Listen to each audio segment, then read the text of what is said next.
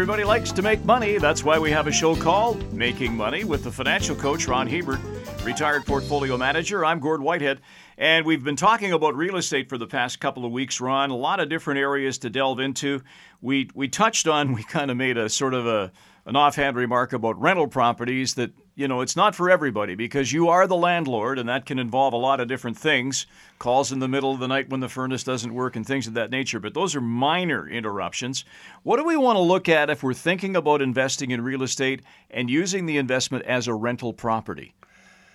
Well, probably the most important thing is you have to think like a tenant. And that means you need to buy property in areas where there's shopping, there's universities, and, just an offhanded tip, if you're buying near the university, rent to married grad students or rent to kids, especially married grad students with kids, or rent to professors. Otherwise, you're going to have a frat house. But, Yeah. there again, the reason I'm mentioning this is you've got to walk through the process because the prime directive, if you can say that on a financial show and not on Star Trek, is that you have to get good tenants.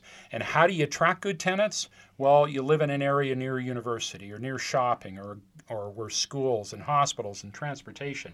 And those will attract a better class of people, or they'll attract more people, and from those more people you'll be able to choose people that aren't going to wreck your place. Because if you cut corners and you don't get good tenants, it's a big headache. Yeah, a bad tenant can stay in there for 6 months. They go to the tenant, they go to the tenant board, whatever city you live in. They don't pay the rent for 6 months. They trash the place and leave.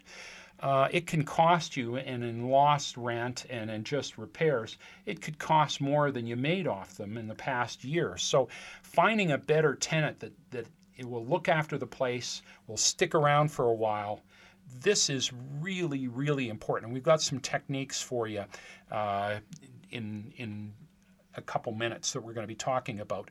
But you want to look for quality tenants, and you get that by being in the right area, by buying homes that need TLC in the nicest areas you can find.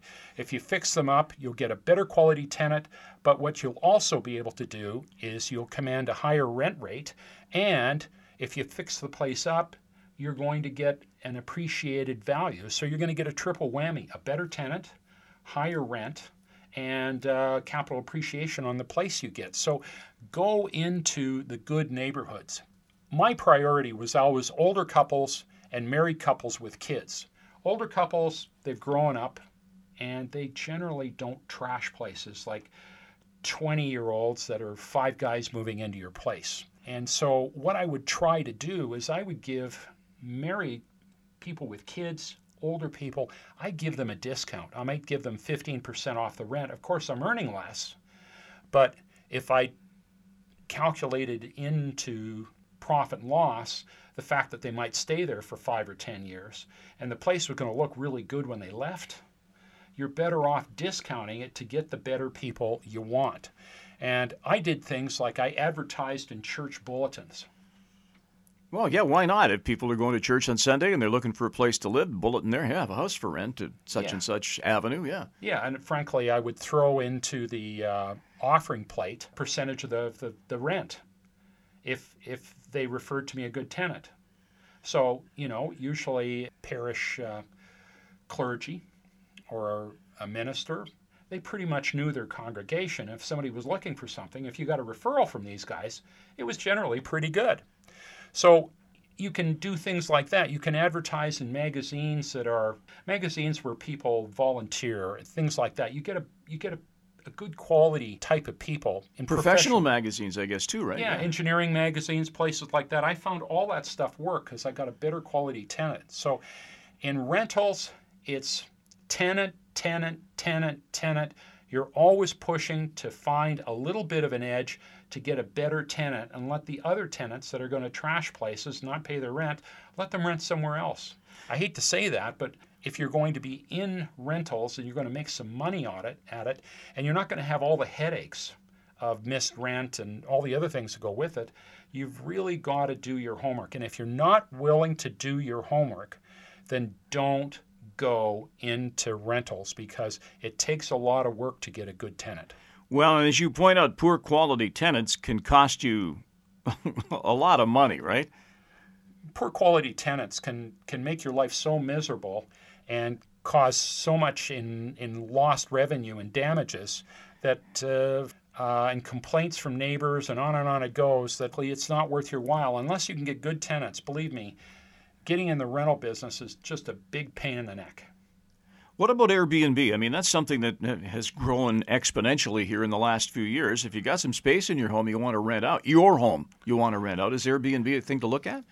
Well, typically, if you're in a place which tends to attract people that come through and are looking for short-term rentals. For example, my sister-in-law in Vancouver, she's near one of the universities.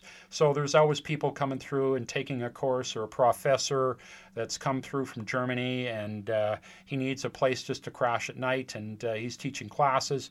On and on it goes. She was getting in 2 rooms. In one room she couldn't rent it.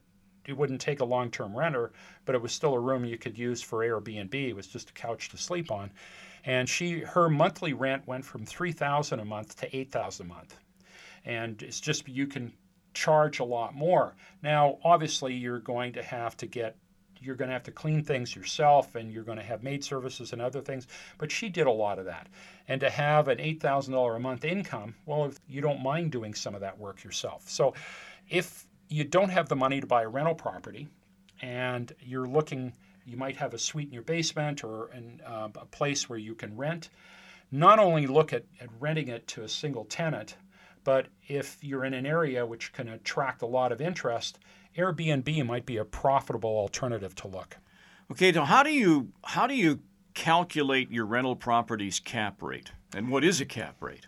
Well, first of all, you got to make your investment in real estate something that you can compare to other things. You've got to make it an apples to apples comparison, not apples to oranges. So basically what you end up doing to calculate your return is you take the value of the property, and then you divide into it your annual rate of rent minus things like if you have insurance to pay or your repairs. And I generally put a sub-budget about 1% a year of the value of the house for repairs and maintenance, and depends where you are, 1% of the value, or whatever your mill rate is, for the amount of taxes that you're going to have to pay on it. And I deduct that. So if I had a place, for example, that was $1 million, and I got $100,000 in rent, well, my cap rate would be 10%. But then I deduct from it my interest costs, like if I have a mortgage, my taxes and repairs. And so let's say that was $400 a month. Well, now I'm netting $600 a month. And so on a $100,000 property, that is 6%, right? So, you got to take on a monthly cap rate, on a yearly cap rate, a little better, because you got 12 months in there. But, you've got to do the calculations and figure out what your return is. So you take your rent, multiply it by 12, and then you subtract all your expenses, and then you divide it into what you paid. And that's what gives you your annual cap rate. And you can use this to compare one property to another. You can use it to compare it to investments like stocks and fixed income securities, because it's really a yield. It's your earnings yield after you've paid your expenses. And that allows you to compare things, and you can use it to help you find properties that will give you superior cash flows. Okay, so now do you have to think about what kind of leverage you can support on your rental property? And we've talked about leverage in the past. And if you look at leverage, and of course there's a million courses out there that you can take on leverage and real estate and how it's going to make you rich. And of course the term has been coined OPM, or other people's money.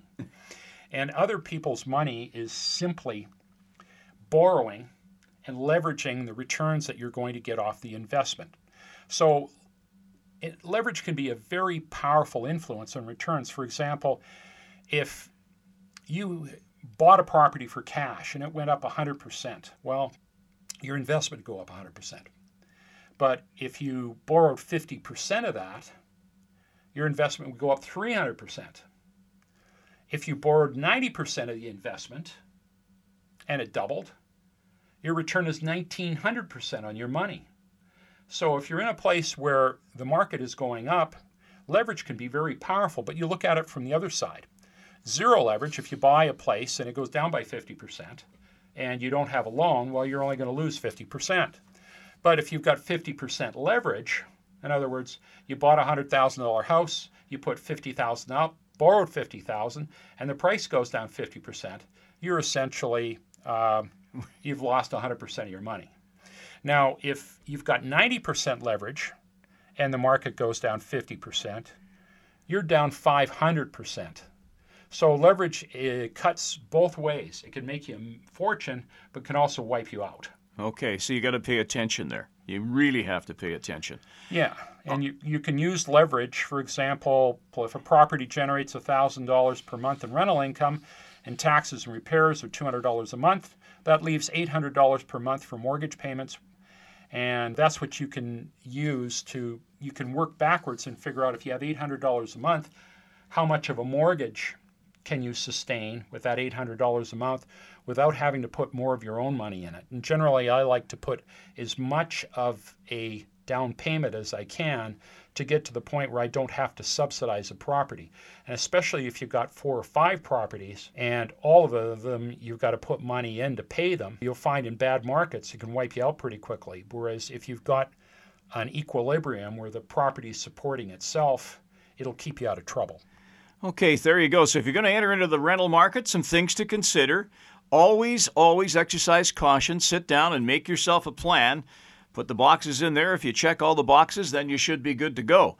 We want to come back and do a final show here on real estate, and we're going to get into commercial property and real estate investment trusts and things of those that may be a little more esoteric for some people, but they're not way out there. I mean, REITs have been around for a long time, and a lot of people have made a lot of money on them.